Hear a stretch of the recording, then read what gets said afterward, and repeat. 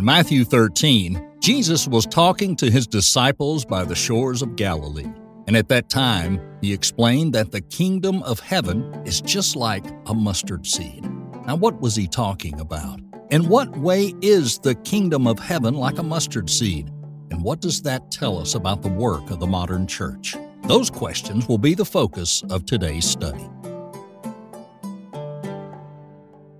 In the years immediately following Christ's resurrection, there were few places on the entire planet that were more violently opposed to Christianity and to Christians than the city of Rome, specifically under the various Caesars. Now, you remember some of the tales. One of the most villainous, terrible, evil, very bad, no good Caesars was named who? Starts with an N.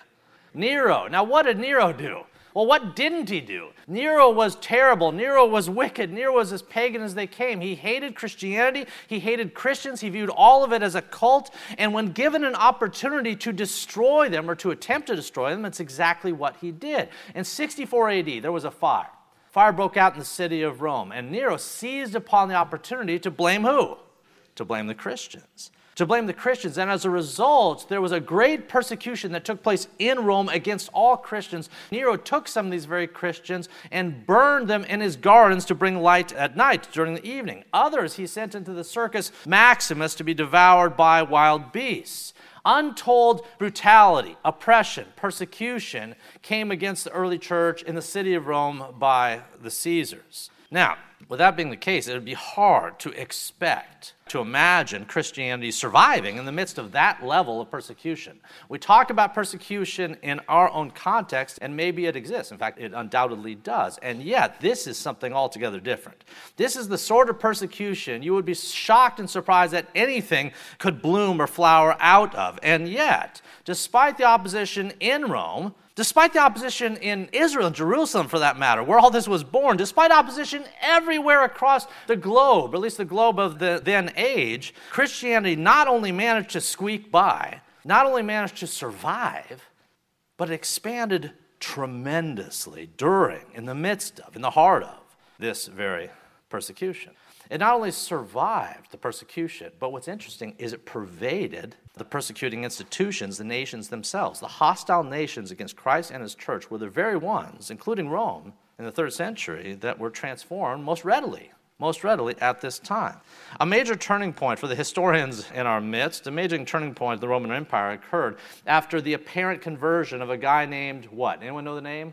Constantine. It was a 313. He was converted apparently to the faith, and he issued an edict, the Edict of Milan, and it legalized Christianity as if it needed to be legalized. It was legalized in 313, but it didn't stop there. In 380, there was another emperor, Emperor Theodosius I, and he issued the Edict of Thessalonica, which not only legalized Christianity, but it made it the official state religion. In 380 AD, not that long in the scope of things, in 380 AD, Christianity had gone from being oppressed to the degree that Christians were being burned in Nero's gardens to the point it was the state religion of Rome. In the scope of 6,000 years of recording history, that's a blink of an eye, and yet that's exactly what happened. Not in spite, some would say, of the persecution, but sometimes maybe even because of the persecution. The seed of the church is the blood of the martyrs. So in the first few short centuries, Christianity became a group, a ministry, a church of millions, and then by 380 AD, after starting out as something very small. At one point, the church, you could say, was limited to a handful of scared men in the upper room, cowering in the days thereafter Christ's crucifixion, but in time it filled the entire globe. Now, before we get to verse 31, let me just suggest this. That's not the way that most religions work. We're talking about a faith that has grown exponentially. It's over 2.38 billion Christians, or at least professing Christians, on the globe today. 2.38 billion with a B.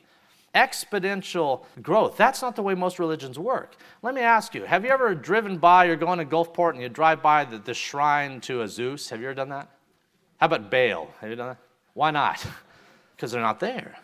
Because no one, globally speaking, is worshiping Zeus or Baal per se. These are regarded as myths. Amun-Ra, all the Egyptian gods, these are regarded as mythology at best. These things are in the dustbin of history. Christianity is thriving. Why? What's the difference? Well, the difference is principally that Christianity is altogether different than those religions. Because Christianity is based on truth, and more of the points, it's based on the real divine presence and crucifixion and resurrection of God himself. In verse 31, we see this talk of a mustard seed. We see this talk of something small. Jesus is going to tell a small group that in time, what they're doing is going to grow much larger than any of them could possibly imagine at that time. And the reason it grows is because it's true. And that's what we're going to see in our study of today's text. All right, let's look at verse 31. Then again, we'll just work our way through. There's only a few verses in this passage, but we'll work our way through verse 33. All right, verse 31. Now another parable he put forth to them, saying, the kingdom of heaven is like a mustard seed, which a man took and sowed in his field. All right, before we talk about the mustard seeds in the fields and the like, who's Jesus talking to here? Sometimes when we study a text, we go, oh, that sounds great, but we don't remember who was he addressing. Well, at the start of chapter 13 of Matthew, Jesus is sitting there somewhere, maybe around Capernaum, but he's somewhere near the Sea of Galilee, and people have gathered, and he goes out in a boat and talks to them and preaches to the multitudes who are gathered there on the shoreline. So that's what's going on at the start of Matthew 13. Now, as he talks to them in a series of different parables. If you look at the chapter, it's virtually all parables. He starts with the famous parable of the sower, which Pastor Fish taught about this past December. So he talks about the parable of the sower, then there's parables of wheat and tares and the like. And as he's sharing these parables, he's trying to explain to the multitudes gathered before him that the church itself and the gospel itself, that it will grow and that it will thrive, but it'll have to do so in the midst of persecution, in the midst of a world that would be opposed to it, in the midst of soil that, in many cases, gospel seeds would not bear the desired fruit. So he talks about the sower, he talks about the wheat, talks about the tares, rocky soil, weeds, all these different things. And as he's doing so, the people who are sitting there on the beachside come to understand that the gospel will grow, it will expand outward, maybe far outward. They got that out of this message, but they also saw that would be in the face of weeds and birds that would come and pick the gospel seeds up, so to speak, and any manner of opposition from the world around them. Now, the disciples who were with Jesus, who traveled with Jesus, who listened to Jesus, who ministered alongside Jesus, they saw most of this firsthand. They saw some gospel seeds bear good fruit where there was good soil. They saw some gospel seeds bear the good fruit where the soil was good, just as he had told them. And in some cases, whole households were converted to the faith. Households you might not expect, like the Philippian jailer. They saw these things, and yet at the same time as they saw people being converted, they also looked down around and realized, especially in Jerusalem, they realized that the ratio of wheat to tares was not in their favor. They saw the gospel doing amazing things, converting those hard-hearted people. And yet at the same time, they looked around, they realized numerically, there seems to be maybe even a lot more tares than there are wheat. So in Matthew 13, Christ's parables are being used to affirm that that's the case, to affirm the difficulty of the spread, and yet to suggest that the spread itself would be inevitable. And that's where we come to the parable of the mustard seed. In the mustard seed, Jesus makes that statement in verse 31 that the kingdom of heaven, it's like a mustard seed. Now, that's a fascinating turn of phrase because when you think about heaven, you don't think of something small. If we were to talk about the heavens, remember in their days, they had 3 levels of heaven. The first heaven was what? First heaven is what you can see up above. That's where the birds fly and the clouds are. That's the first heaven. What's the second heaven? Space, the stars, the constellations. So they looked above them, they saw the first heaven, which was vast in of itself, the clouds and birds and the like. Then they looked up and they saw the constellations. That's the second heaven. The third heaven, that's where God is. That's where God lives. Heaven in their mindset is something vast, something great, something that you can't even fathom, something infinite, which indeed is the picture we see elsewhere in God's word. And yet here, he says it's small, or he says it's like something small. So what is he talking about? What's the point of the parable? Why would he say that the kingdom of heaven is like a mustard seed, which is tiny? Well, let's look at verse 32 as he unpacks this. Verse 32. So this mustard seed, which indeed is the least of all seeds, but when it grows, it's greater than the herbs and it becomes a tree, so that the birds of the air come and nest in its branches. Now, I have said before, I am a man of very few gifts. I'm not a horticulturist. I don't know a lot about mustard seeds and trees and plants. I know a lot about mustard. I got that one down. I have plenty of experience with the mustard. But the mustard seeds, I don't know. So what did I have to do? I had to Google it. I hope you do too. You want to see how big a mustard seed is? Well, we have a handy tool called Mr. Google. It'll tell you how big a mustard seed is. And it is very small. It's obviously a very small seed. Now, is it the smallest seed on the entire planet? No. If you look up, there's orchid seeds, various varieties of orchid seeds that are no larger than a piece of dust. But that's not the point. He's not making a scientific statement here. What he's saying, and using this parable, and in talking about the mustard seed as a metaphor, he's using a common seed that everyone knew what it was. He's not referring to some orchid seed they had never seen. He's using a common seed that they knew exactly what it was, that it came exactly to their mind, and he's saying the kingdom of God is like that. It's like a mustard seed. It's something small. Now, as we said a moment ago, that seems just counterintuitive when you think about how big the kingdom of God is, how big the kingdom of heaven is. It seems counterintuitive, and yet that's how we referred to it. So again, why? What's the point of this parable saying the kingdom of heaven is like a mustard seed?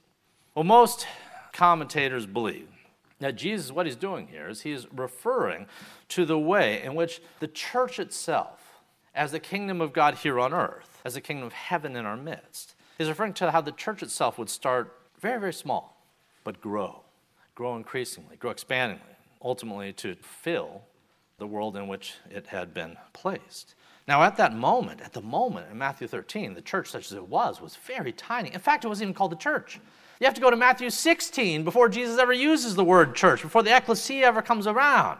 So the church itself doesn't even exist per se at this time. 3 chapters later, he'll talk about it. But at this point, on the shoreline there by the Sea of Galilee, outside of Capernaum, there is no church. There isn't a cross yet. There isn't an empty tomb. There's not a resurrection. There's no new covenant. There's no ascension. There's no Pentecost.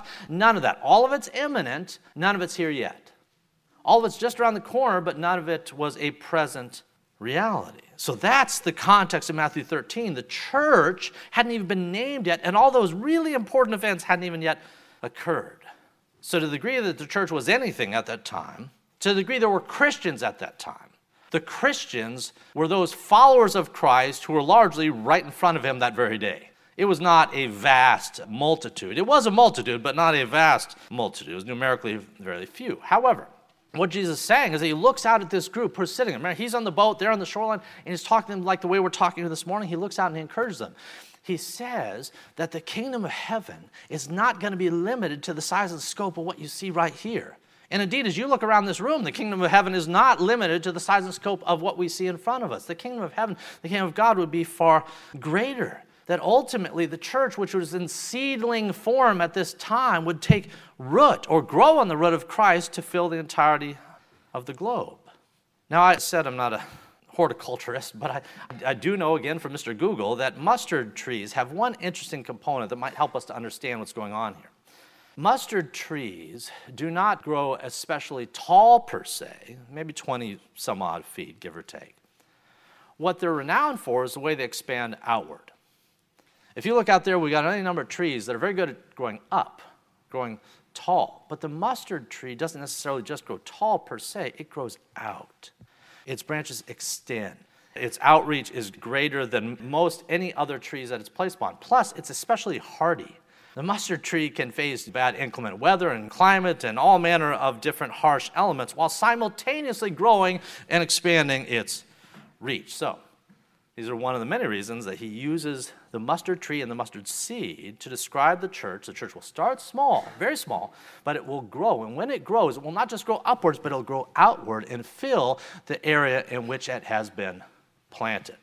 All right, let's look now at verse 33. What's going to happen is Jesus is going to augment his previous parables with one more parable. And this parable is very important if you want to understand the previous one, the mustard seed. So what parable is that? Well, let's look at verse 33. Verse 33, now another parable he spoke to them. He said, the kingdom of heaven is like leaven, which a woman took and hid in 3 measures of meal until it was all leavened. You know, growth is not the same thing as transformation. Not the same thing. We want growth. We want to see the kingdom of God grow, right? The kingdom of God growing is good. We want our church to grow. Yay! Church growing is good. However, that's not the only thing we want. In fact, it's not even the most necessary thing we desire. The most necessary thing we desire, no matter how big a church is or isn't, is that it is transformed, and as it is transformed, it transforms the world or the community in which it has been placed. In the first parable, God talks about the growth of the kingdom, and that is good, and that is necessary, and that's essential. But then he immediately morphs into talking about leaven. Why? Because leaven is an agent of transformation. Leaven is an agent of transformation. When hid, as this woman does in verse 33, when hid into the dough itself, it changes, it permeates, it saturates the dough. It enables it to rise. And so this is what he sees here. His rubric here is not just church growth per se. There are a lot of churches and pastors and church planners and others out in the world around us who their primary rubric for success in ministry is the growth of the individual church. So the metric, the rubric is growth, numbers and the like. Nickels and noses is sometimes how that's referred to. That's not what we see here in this parable. In this parable, we see that it's not simply a matter of how big the church, any church, a particular church gets. It's the degree to which it is transformed and then which it transforms others, the community in which it's placed. So that's what's going on here with leaven. Now, I said I'm not a horticulturist. I'm not a baker either, but I do know this much. Having watched others bake, I know this much, that sometimes in order to cause yeast, the dough to rise, that you'll take a piece of the mother dough or some yeast, something like that, in order to cause the actual dough itself to rise and to grow and to be edible and desirable for bread thereafter. So that sort of transformation is what's being referred to here. Something that leavens or transforms. He's saying that the kingdom of God is not simply to grow, but it's also be a catalyst for change and those that it impacts. Now, when Jesus is talking to those by the Sea of Galilee, we see in that group, if you can picture them in your mind's eye, gathered there along the sea, we see in them a microcosm of how that transformation would be affected. Because what did these individuals go out and do? Think of the disciples gathered around them. What did they go on to do? Well, here, when Jesus ministers to them, when he sows the word of life in their hearts, they were changed. But then they went out and changed the world.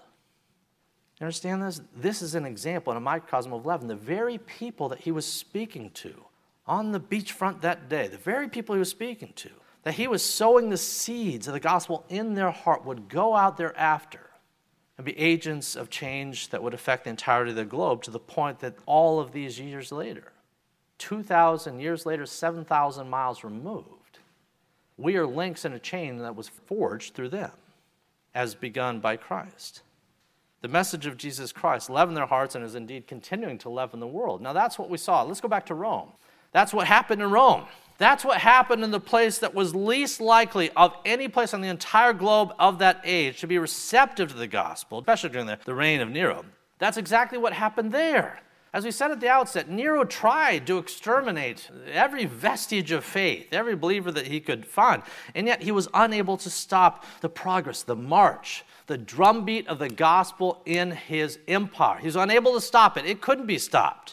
As we said before, the famous quote is that the blood of the martyrs became the seed of the church. He tried to kill and kill and kill some more. The blood of the martyrs became the seed of the church by which the church was growing. Even as he opposed it, it grew in spite of that opposition. And in time, in a short amount of time, it leavened. It filled, it pervaded, it permeated Rome to the point that ultimately one of his successors, Constantine, was apparently converted to Christianity, and then in 380, the Edict of Thessalonica we talked about, it became the state religion. The gospel that we're talking about here is more powerful than we sometimes think it is. You look at the ills of our society and our culture, and we despair and go, oh me, oh my, what's going to happen with this election or that, whatever. I don't know what's going to happen with this election or that election or whatever, but I do know if there's any hope for us, for our nation, for our country, for the globe around us, it's vested in this. This is the basis for which our nation has hope. This is the basis for which the world has hope, to the degree to which the gospel is expounded from this text and shared into the ears and the hearts of a hurting world. That's the means by which the world will be converted and changed for the better. It starts small, though. It was small that day on the beach, there on the Sea of Galilee. The people were not that much more numeric than what we see in the room gathered here right now. It started small, but it grew tremendously. Now, with that said, as we look at Christianity, the world around us, is all of it equally healthy? No, obviously not. Not everything that professes to be the church is of the church, okay? We've talked about this in other contexts. We've talked about the distinction between the visible church and the invisible church. And the church of Christ, the bride of Christ, is not necessarily every expression of it that you see in the world around us. So not everything that would profess to be of Christ is actually of Christ, and some that are of Christ can still be impacted by sin and despair and even laziness and the like, or be infiltrated by worldly ills to the degree that their testimony is lessened. So that can and does happen. It's not to say that the kingdom of God is equally healthy in every place that it is manifested. And for every wheat that might exist, even in a local congregation, for every wheat that may exist, there may be tares as well. For every sheep, there may be wolves. That's going to be true until Jesus comes back. So not every expression is equally healthy. Sometimes birds alight in the branches of Christendom that are evil-minded. Sometimes false sons enter the church's pale with their own leavening effect. Now think about that for a moment. Leaven works both ways. Leaven works both ways. Leaven can be good. It can modify and change a church, a nation, a globe for the better. It can and should, and it does, as we've seen in today's text. But leaven is also used repeatedly throughout Scripture to identify that which is bad at times. There are influences outside in the world that if they come marching in here will harm us. Okay? So leaven can work both ways, and we must be on our guard against worldly leaven that mess up our witness and our faith and our testimony, while at the same time advancing and pushing out into the world a godly leaven that will cause a greater change in the community in which we have been placed. All right, as we...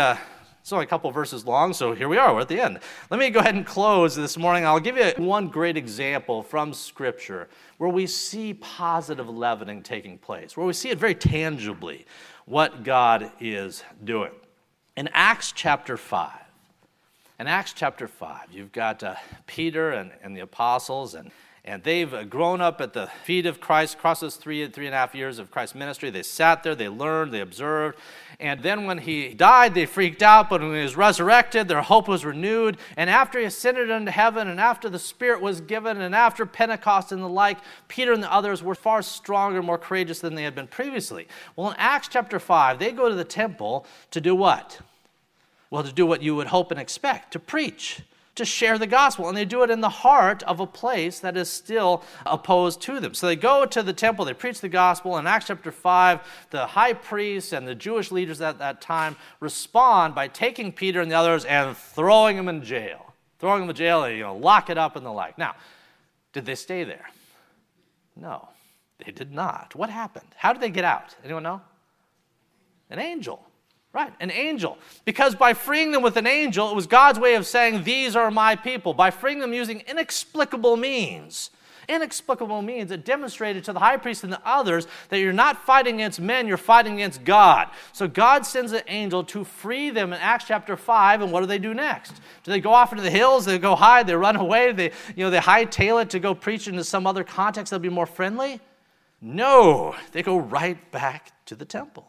They go right back to the very place in which they were arrested the first time. To do what? To preach and to teach, and do the same thing they were doing before. Now, the high priest and the others, how did they respond to that? How did they like that? Well, they liked it about as much as you think they would like it. They woke up that morning, they put on their priestly gear, used their priestly soap, did all the things to get themselves ready for the day, drank their priestly coffee, and then they get word, they get a report that guess what? The guys that you thought were in jail, that you were going to deal with today, that you were going to bring down the hammer upon them, they're not in jail. They're not in jail. Where are they? Well, you won't believe this, but they're back in the temple. They're back in the temple. And the high priest and the others, they freak out. They're beside themselves at what has taken place. They're furious, and they demand that they be brought before them. In a short order, the men are brought before them. Peter and the others, they stand before a high priest and the other men. The high priest has all the priestly indignation he can bring. He rolls up the sleeves of his robe. He stands before them, and he begins to rebuke them. And among his rebukes, he says this. The high priest says this to Peter and the others. He said, Did we not strictly command you not to teach in this name, not to preach the gospel of Jesus Christ? Did we not strictly command you not to teach in this name? And look. And it's almost as if he says it's obvious, but he says, and look, you have filled the city with your doctrine. This is leavening, and the high priest knew it. What the high priest was saying was that not, I'm opposed to what you're preaching, so cut it out. What he was saying is that I am threatened, and the institution is threatened. The whole world is threatened by what you're saying, and what you're saying is having the net effect of filling, saturating, permeating, transforming, leavening the whole of Jerusalem. You have filled Jerusalem with your doctrine. Now, to him, that was bad news. Why? Because he had a vested interest in the status quo. He had a vested interest in the way things were. His heart had not been impacted by the gospel itself, and he liked things the way they were. So to him, the idea that the city was being leavened, filled, was bad. But to the apostles, can you imagine how cool it was to stand there and have him acknowledge to you that the very work you were committed to doing, the work you were doing, was indeed filling the city? Can you imagine how cool it would be to have the high priest look at you and say, stop it, because what you're doing is having an effect? I'm sure Peter in his heart of hearts said, amen. I can live with that. The apostles were watching transformation occur in real time. In real time. Before their very eyes, the community in which they lived was being changed, impacted by the gospel of Jesus Christ. Now, if it happened there, it can happen here too. And it can happen through us. If it happened there, it can happen here, it can happen in Gulfport, it can happen through us. And because of that, our objective, humanly speaking, our objective, it really is not filling our pews. If God should do that, that's great. But that's not the principal objective that we should have, even if our pews were filled. That's thinking too small. The objective of the Church of Christ, the Bride of Christ, is not only to transform our own hearts, but to see that that transformation is worked outward into the very community and relationships in which we have been placed. Let's pray now for the grace to do so. To search through an archive of Dr. Holt's previous sermons, please visit us at fpcgulfport.org, or you can look us up at sermonaudio.com.